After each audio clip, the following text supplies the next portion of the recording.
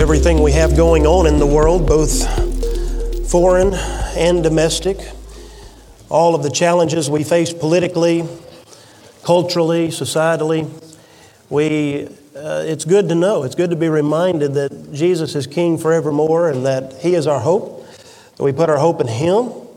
Our faith is sure and steadfast because He is sure and steadfast. Our God never changes. He is the same today, yesterday, and tomorrow. And so we have our hope in Jesus Christ. And so I hope you share that hope with me this morning.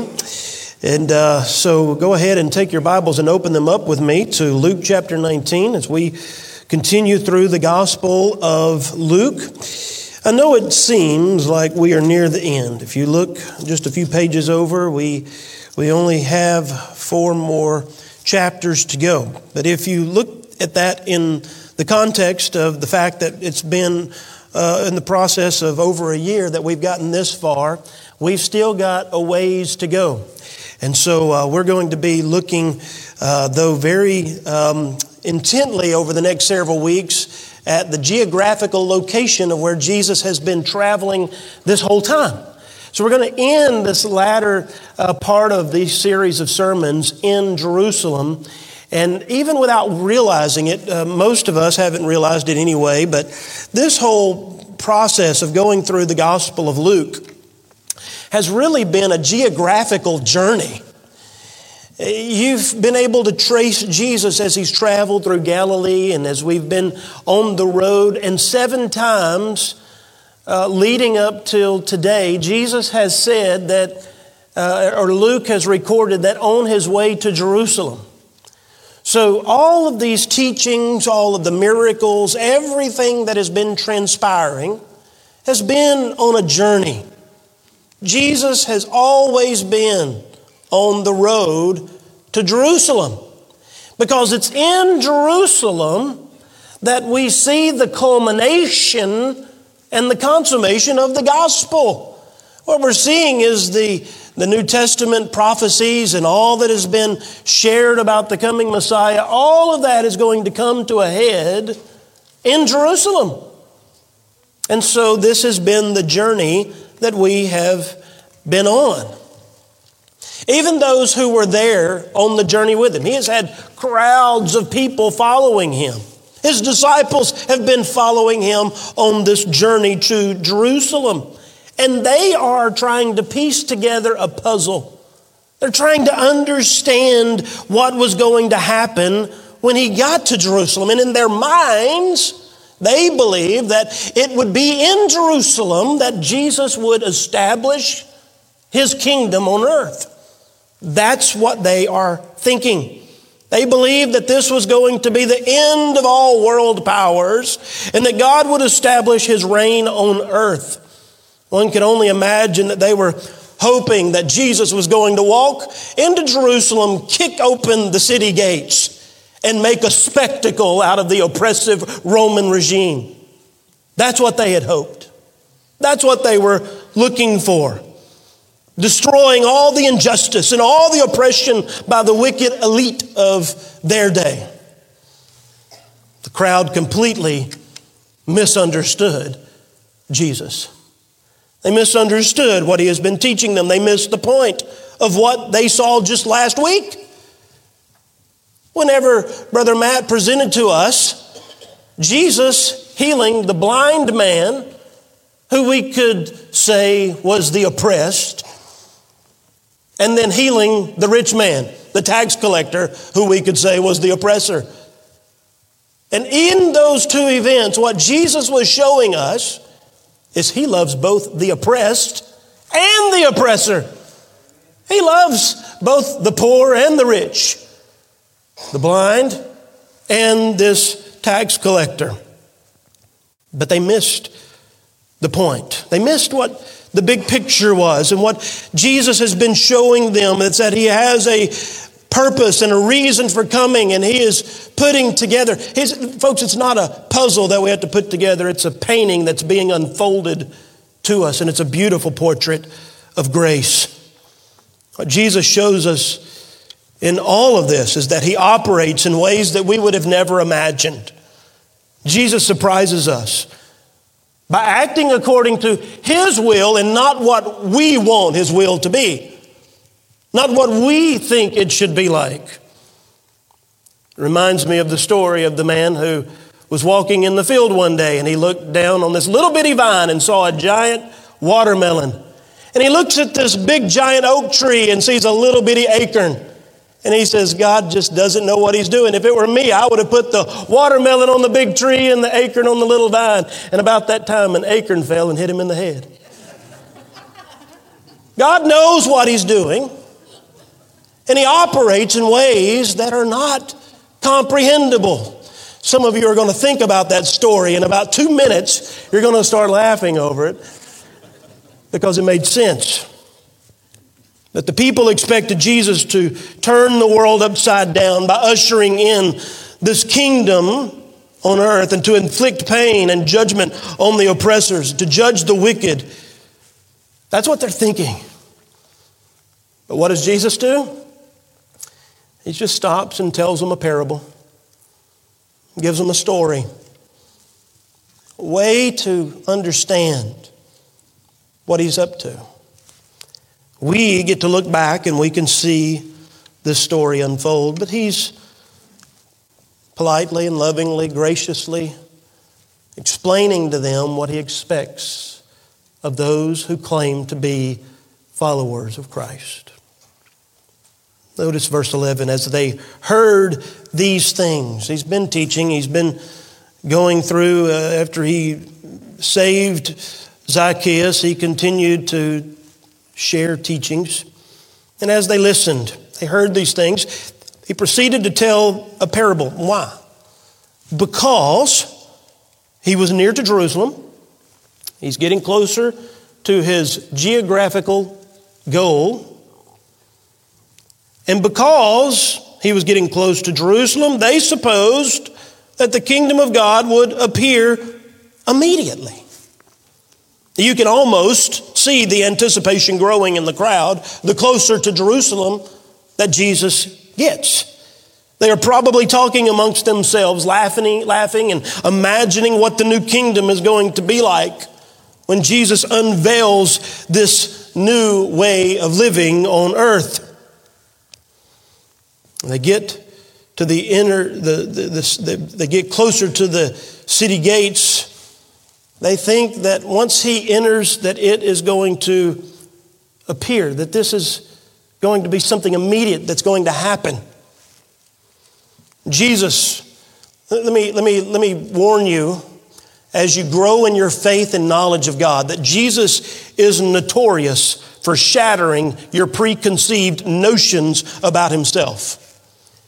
Let me say something. If you have grown up believing certain things about the teachings of Christ, maybe certain things about the teachings of the end times or the process of salvation or the responsibility of man, don't lock yourself in so tightly that you cannot be corrected if you were taught wrong.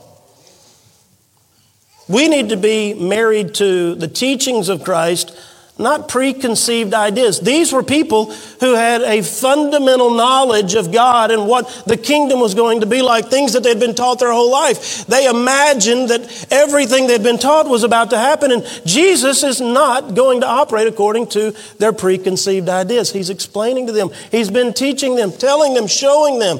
It's not what you think. If anything, the greater context of Luke is showing us that many people who have been taught things of God their whole life was wrong about what they were taught. And Jesus is correcting them. Even His disciples did not understand everything, and Christ is teaching them also.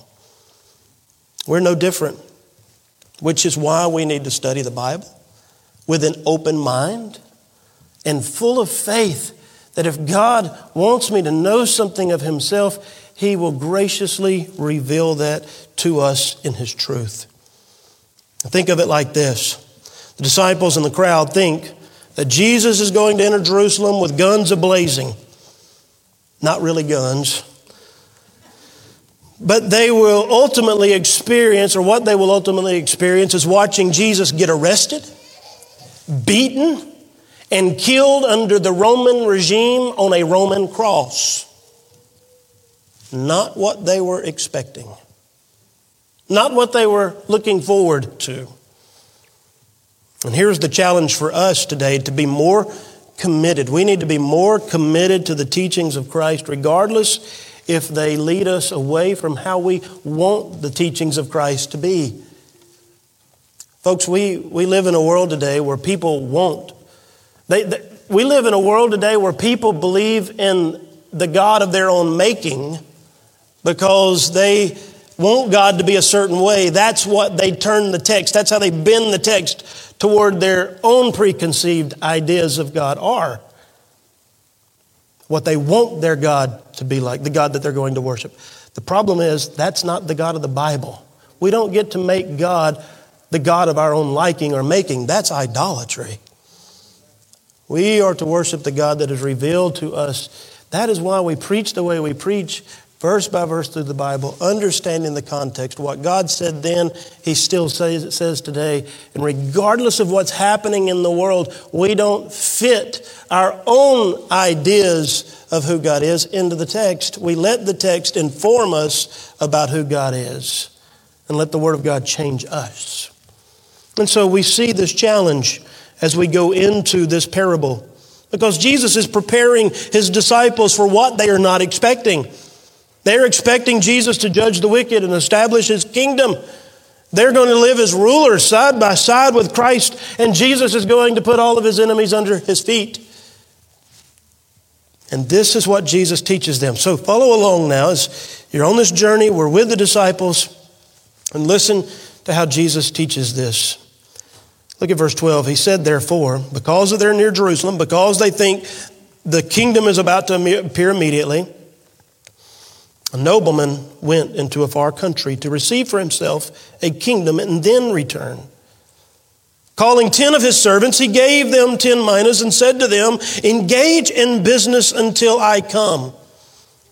But his citizens hated him and sent a delegation after him, saying, we do not want this man to reign over us. When he returned, having received the kingdom, he ordered these servants to whom he had given the money to be called to him, that he might know what they had gained by doing business. So we need to know that Jesus, in this parable, is teaching two things. Jesus is talking to those who are following Him in faith, those who are disciples of Him, and He's also talking to those who do not belong to Him. He's talking to those who are, according to the text, enemies of God. So there's two different ways that this message is being applied, because it's to two different groups of people.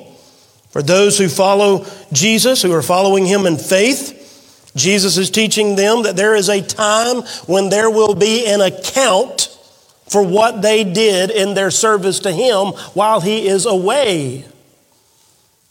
For those who oppose Him, Jesus is teaching them that there is a day that regardless of whether they acknowledge Him as king or not, they will be judged, found guilty, and punished. I presume that most here would identify as followers of Jesus Christ. I believe that most of you would say, yes, I'm one who has faith. I believe in Jesus. And so, with that presumption, if you claim to be a follower of Jesus, and you're taking notes, write this down. I'm not saying that you have to take notes if you're a follower of Jesus. But if you are taking notes, write this down. If you are a follower of Christ, if you're claiming to follow Jesus, you must accept that you are obligated to follow Jesus. You must accept that you are obligated to follow Jesus. Obligate yourselves. You're obligated by the Scripture. You're obligated by God Himself. You are obligated. You see, followers of Jesus are responsible for what Jesus has given to us and how we use what He has given to us in this intermediate time, because He has gone away, but He's coming again. We are in that intermediate state. And we are responsible with what God has given to us.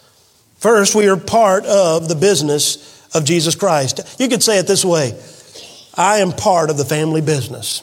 If you're a child of God, you're part of the family business. Look at what it says in verse 13. Calling 10 of his servants, he gave them 10 minas and said to them, engage in business until I come, until I return. Here's what's happened, brothers and sisters. Jesus has called us, saved us, and then he has indentured us into the family business. It's not just a matter of I'm saved. It's a matter of I am saved and part of my family's business, my Father's business. On one hand, we are sons and daughters. On another hand, we are servants. And you'll understand that, I think, as we go on a little further. Jesus has called us into this business, and this business includes the work of his church, both in a worship setting. We have been called to pray, to worship, to evangelize. That means sharing the gospel with other people, sharing the hope of the faith that we possess. We are to disciple. We are to fellowship. And we preach on these things, right? We preach on prayer. We have Bible studies on prayer. We have Bible studies on, we have conferences on how to study the Bible. We have Bible studies. We're going through Genesis right now, one of our small groups. We have small groups where we talk about sermon discussion. We have worship services where we sing and preach. But here's the point. God has not just invited us to attend religious services, not to just be attenders or to be consumers at these events. We are not to be hearers only, but to be doers of the word also, right? Do this with me. Amen. It's in the text. We are not to be hearers of the word only, but to be doers of the word also. We have been called to take what we have received from God and employ them into our daily lives. In other words, this worship service doesn't stop with amen, and this is the conclusion of this service. It goes on into our daily lives. We take what we learn, we meditate on these things, and we employ these teachings into our lives so that we go out and we live accordingly to what we have been taught.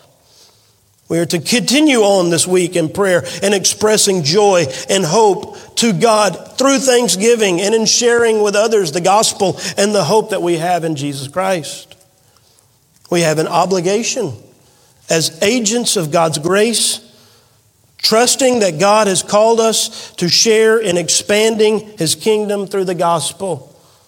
We are obliged, we are obligated to this responsibility. God has not called us to be consumer Christians. He has called us to be investors. You know the difference between a consumer and an investor? A consumer consumes and an investor invests. Simple, right?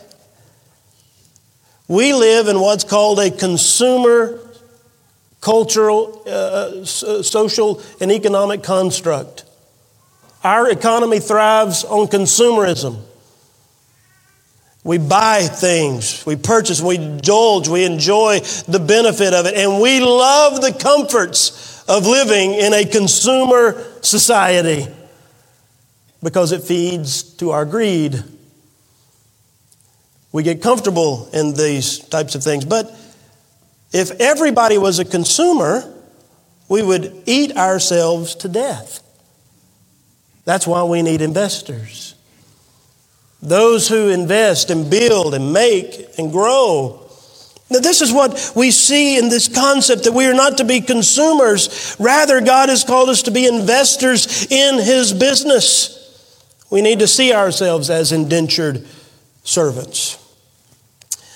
Let me tell you that I grew up in an incredible family. I really did. Not a wealthy family.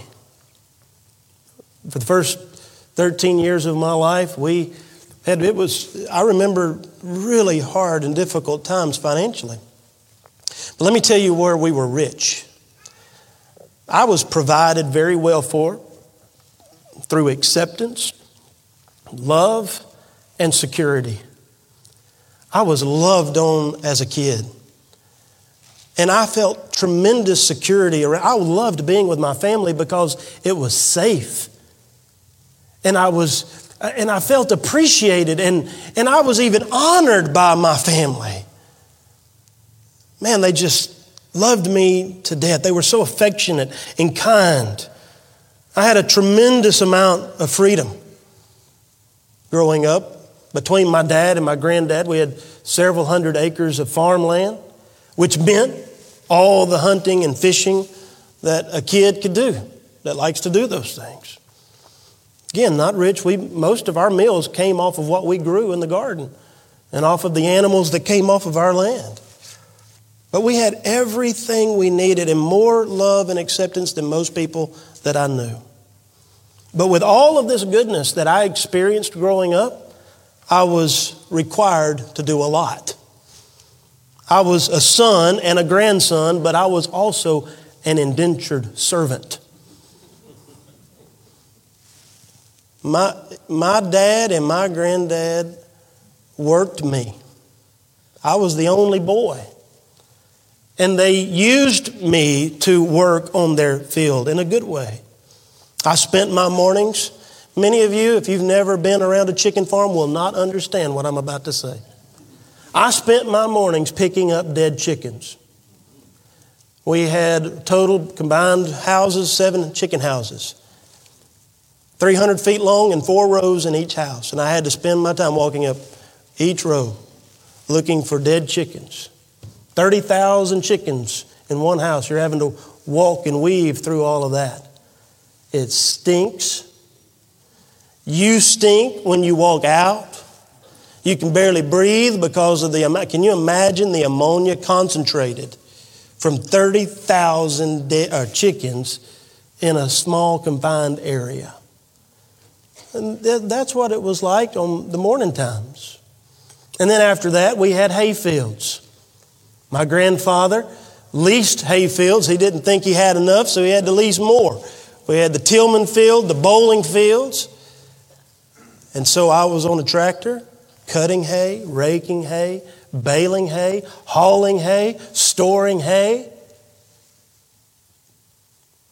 And whenever I wasn't doing that, I was running fence for the cows. My dad owned a heating and air conditioning business, an electrical. That meant when it was 100 degrees in July, he put me in the attic to run ductwork and wire. I was a son, and I enjoyed the benefits of love, grace, acceptance, and security that my family offered, but I was also an indentured servant. I had responsibilities and work that was required of me as a son. And see, this is the point. God doesn't just provide for us the love of His grace, His mercy, the acceptance and security of what comes with being a child of God. He has also indentured us into His family's business. And He has said, engage in business until I return. Take care of my business. That's your responsibility. Jesus has left, but He's coming back. But notice that He has left His business to the care of His servants. And we need to understand that when Jesus left, He did not leave us alone, did He? But He gave us His Holy Spirit, and along with the Holy Spirit, a twofold promise. On one hand, Jesus established His kingdom on earth in the lives of His people. In other words, Christ is presently ruling in this age right now. He is ruling in our lives. He is ruling in the events and circumstances of the world in which we exist right now. His kingdom is ruling.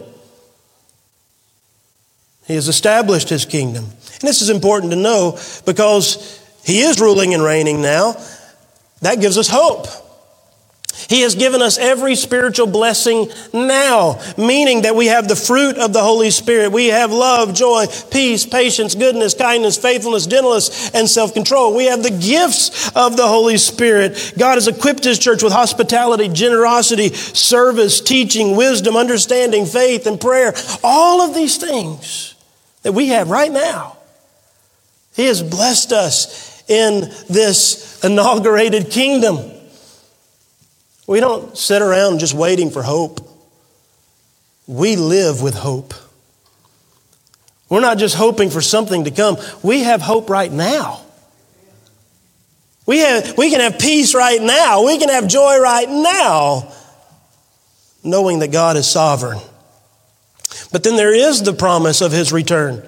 He is coming back to establish His kingdom, to consummate His kingdom in the future, where He will judge the works of both the church and He will judge the sins of the wicked, those in the world who have rejected Christ. You know, with everything we have had going on in the world, we hear a lot these days. We hear this a lot. We're living in the last days. Folks, we've been living in the last days for the last 2,000 years. But we hear that. There have been books that have been published about the last days and prophecies being fulfilled. Looking at peace treaties, what's happening domestically and foreign, what's happening in the world, the landscape, climate control, the UN, world powers, one world currencies, all these things. And Lord help us, there's a new Left Behind movie coming out right on the heels of COVID-19. Hey folks, that's free marketing right there. It is. Like Winston Churchill once said, never let a good crisis go to waste. And folks, I'm telling you right now, there are so-called Christian profiteers who are capitalizing on the events of today, prostituting the gospel. Pay attention to the word.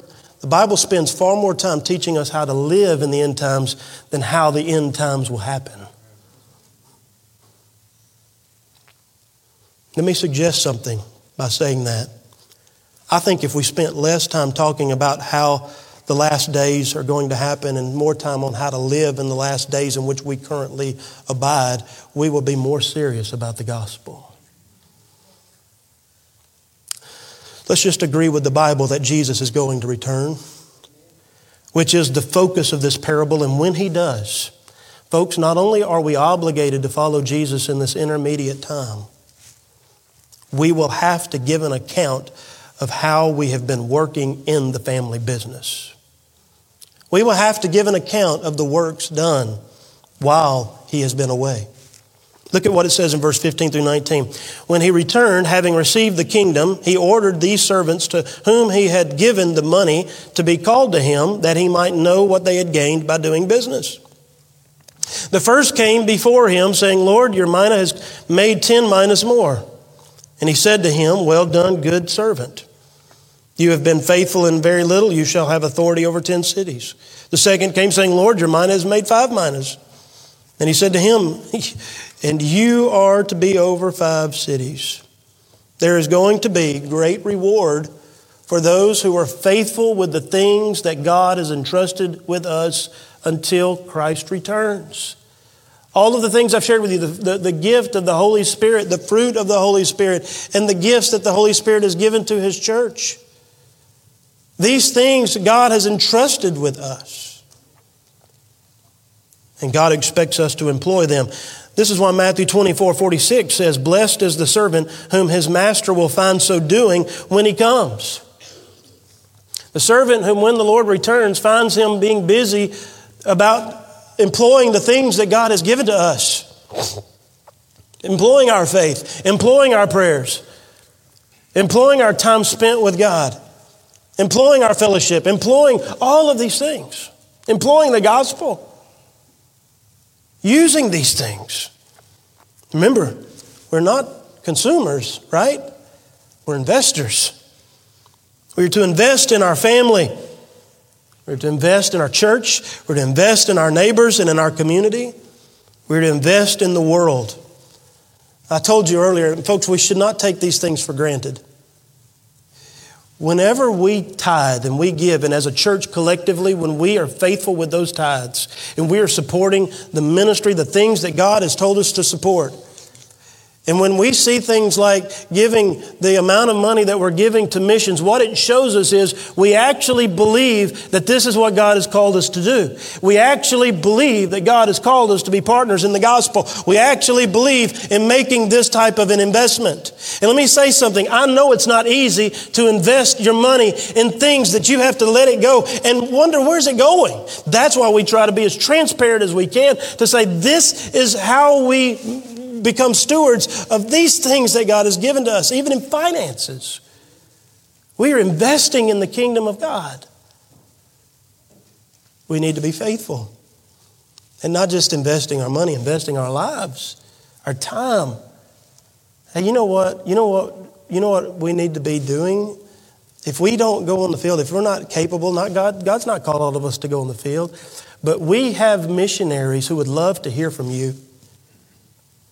And texting them, emailing them, FaceTiming them, calling them on the phone, and just saying, hey, you don't know me. I'm a member of Calvary Baptist Church, but you're one of our missionaries, and I just want you to know I'm praying for you.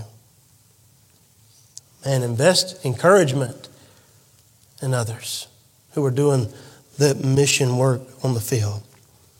Notice what the faithful servants say. Both of them said this, Lord, your mina has made 10 minas. Lord, your mina has made, not mine. I didn't invest what was mine into your work. I invested what was yours into your work. These servants didn't pat themselves on the back. They didn't say, look at all I've done. Because if it had not been for the grace of God, they would have had nothing to do. They could only invest what God had given to them. And in return, Jesus had said, you had been faithful. Now you will be a blessed ruler. In other words, God will share His authority with us. God has called us to be faithful and wise while He is away. But what about those who are not faithful and wise? They're servants, they're believers, but they've not been faithful with the things that God has given to them. What about those who do not invest their lives in the business? Well, He has something to say about that. Look at verse 20. Then another came saying, Lord, here is your mina, which I kept laid away in a handkerchief. For I was afraid of you because you are a severe man. You take what is not, or what you did not deposit and reap what you did not sow. By the way, a misunderstanding of God is a bad thing. That's what you just read. A misunderstanding. But what Jesus does here, He says, I'm going to condemn you with your own words. You wicked servant, you knew that I was a severe man, taking what I did not deposit and reaping what I did not sow. Why then did you not put my money in the bank? And at my coming, I might have collected it with interest. And so the master says to those who stood by, take the mina from him and give it to the one who has 10 minas. And they said, but Lord, he already has 10 minas. He said, I tell you that every one that has, more will be given. But from the one who has not, even what he has will be taken away. We have to be very careful when we come to passages like this. This is a parable, and it's illustrating a truth in which I'm going to read a further clarification of what he's saying here from what Paul said to the Colossians. But Jesus is illustrating a spiritual truth, and what he is saying to the unfaithful servant is that he will suffer the loss of reward, not the loss of life. He's suffering the loss of reward. Again, there are two judgments the Bible talks about at the return of Christ. There's what's called the Bema seat, or the judgment seat of Christ, in which Christ will judge all believers according to what they did with what He gave to them. You're obligated to follow Christ. Remember that. You will have to give an account for following Christ. And so there is the judgment seat for believers. That's the reason there is a judgment seat for works, because there will be those who will not be faithful with the things that God gave them. But then there is the other judgment, the great white throne judgment, and this is the judgment for unbelievers. This parable, Jesus is talking about believers at this point. He's going to get to the unbelievers. He's talking about this unfaithful servant, he or she, being unfaithful in their works. And here's what God is saying. 1 Corinthians 3 gives us a fuller picture. Let me read this for us. According to the grace given to me, like a skilled master builder, I laid a foundation and someone else is building upon it. Let each one take care how he builds upon it. For no one can lay a foundation other than that which is laid, which is Jesus Christ. In other words, everything we're a part of is Christ. We're building upon that foundation. We're building upon the gospel. Now, if anyone builds on the foundation with gold, silver, precious stones, wood, hay, straw, each one's work will become manifest, for the day will disclose it. Because it will be revealed by fire. Imagine a giant blowtorch going over your works. Your works are either going to be gold, silver, precious stones, wood, hay, or stubble. What's gold going to do to that wood, hay, and stubble? It'll be taken away. And this is what he says here. He says, it'll be manifest, for the day will disclose it, because it will be revealed by fire. And the fire will test what sort of work each one has done. If the work that anyone has built on the foundation survives, he will receive a reward. If anyone's work is burned up, he will suffer loss, though he himself will be saved, but only as through fire. Paul is showing us that there will be a time of an accounting. You will have to let God see and expose all of your works. And it's going to be like taking a giant blowtorch. And if your works have been faithful, it will be revealed as gold, silver, and precious stones. And let me tell you something. The reward is not that you get to keep those. The reward is that you're going to get to take those and lay them at the feet of Christ. But if you have wood, hay, and stubble, it'll be burned up. You will be empty-handed and have nothing to lay at his feet. Those who were selfish, foolishly ambitious, greedy, see, there will be a day of accounting. If you were selfish, materialistic, and greedy, then your works will be taken away. All that you've accomplished here will be your reward. This will be it. And this will be over and done with. Your reward is now, but you'll be ashamed of the wasted time that you had. In this parable, there are faithful servants. There are unfaithful servants. But then there's the third category. Those that oppose Jesus. These are those that do not want Christ to rule over them. They made it very clear. They are the citizens of His kingdom. They are the ones who live in the world right now. I've told you, God's kingdom is here right now. There are people who live in this world right now rejecting Christ, hate Him, do not want Him. It doesn't matter how much of a package you wrap around Jesus and put a little pretty bow on it. They're not going to want Him. They're against Him. And they've made it very clear. They do not want Him. Folks, I'm going to tell you something. America's not ignorant of Jesus. They just hate Him. They don't want anybody to rule in their lives. They don't want to be an indentured servant. They want this world to be their playground. And for them to do whatever they want because they are wicked. They oppose Christ. Look at what it says, verse 14. But His citizens hated Him. Strong word. They hated Him. And sent a delegation after Him, saying, we do not want this man to reign over us. Who do you think that person is they're talking about? It is Christ. You see, this world belongs to Jesus, but the citizens of this world do not want Him to rule over them. They do not want Christ as their Lord. These are the ones that Christ calls His enemies, not His friends, not His family. But here's what you need to understand. And if you're here and you are an enemy of Christ this morning, you need to get this. Regardless of whether or not you accept Christ as your King, you will still be obliged to stand before Him in the final day at the judgment of Christ. The Bible says that one day at the name of Jesus, every knee will bow and every tongue will confess that He is Lord. That's not every tongue confessing that He's Savior. They will just have to acknowledge that He is the supreme authority and ruler. So reject Him now all you want.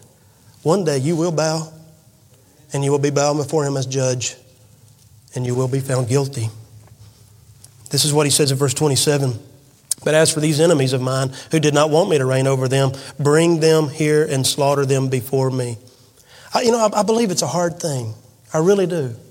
I believe it's a hard thing for people to hear about Jesus being gracious and kind and merciful and loving, and yet at the same time being a God of judgment, a God who will send people to hell, a God who created hell. It's hard to reconcile that, I think, for some people. But let me tell you why it's difficult. Because you don't understand what God thinks about sin.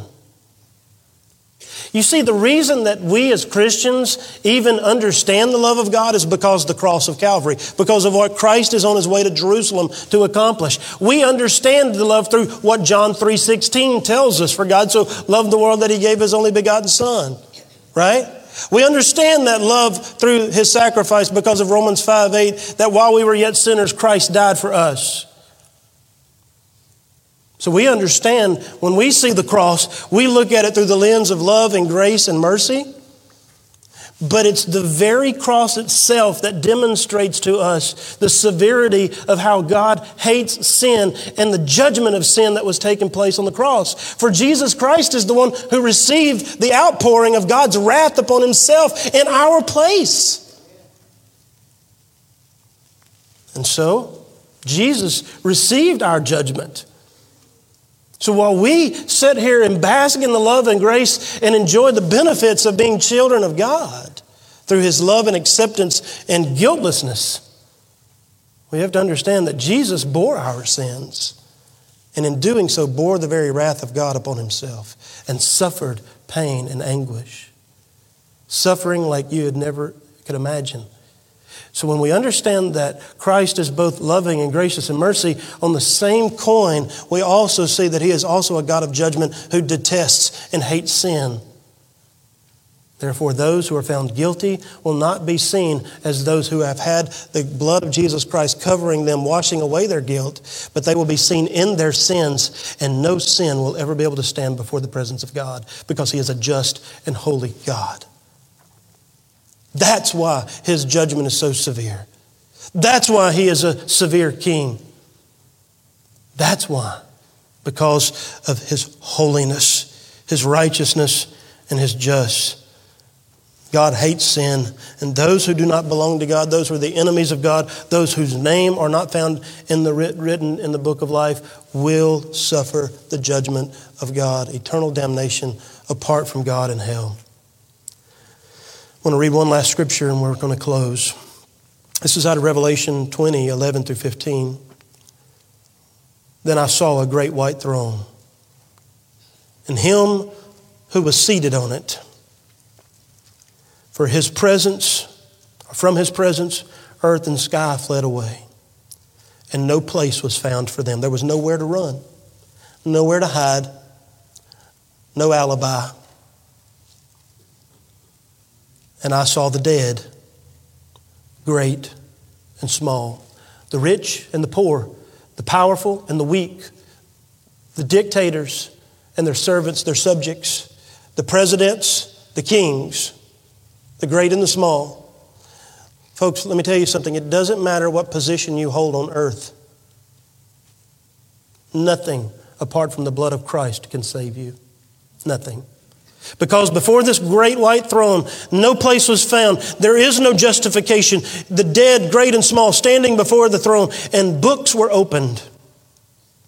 Then another book was opened, which is the book of life, and the dead were judged by what was written in the books, according to what they had done. And the sea gave up the dead who were in it. Death and Hades gave up the dead. All those who have gone before, there will be this resurrection. And they were judged, each one of them according to what they had done. Then death and Hades were thrown into the lake of fire. This is the second death, the lake of fire. And if anyone's name was not found written in the book of life, he was thrown into the lake of fire. Jesus gives us this parable. They think that he's about to establish his kingdom. And he's trying to explain to them, no, I'm about to leave. I'm about to go away. I'm going to come again. But I've called you to be part of my business. There's going to be a day of accounting where I'm going to judge you as my servants. You will be judged on the basis of your works of faith. But then there are going to be those who hated me. Those who were not mine. They didn't belong to me. They were my enemies. Their names are not written in the book of life, and they will all, those of past and the present, there will be a time when they will all appear before the great white throne judgment of Christ. And there he will disclose to them that their names are not written in the book of life. And listen to what he's going to say. Matthew 7 actually gives us a little fuller detail. I will declare to them, I never knew you. Depart from me, you iniquity, workers of iniquity, into everlasting fire. Consistent with Scripture. The question, I believe, that is on most people's minds whenever we deal with a text like this, and it's a good question: which judgment will I face? Will I stand in the judgment of believers, or will I stand in the judgment of unbelievers? And if I am in the judgment of believers, out of which two categories in believers will I be faithful? Will I be found being faithful with the things that God has given to me? You will give an account. But then there are those who are not.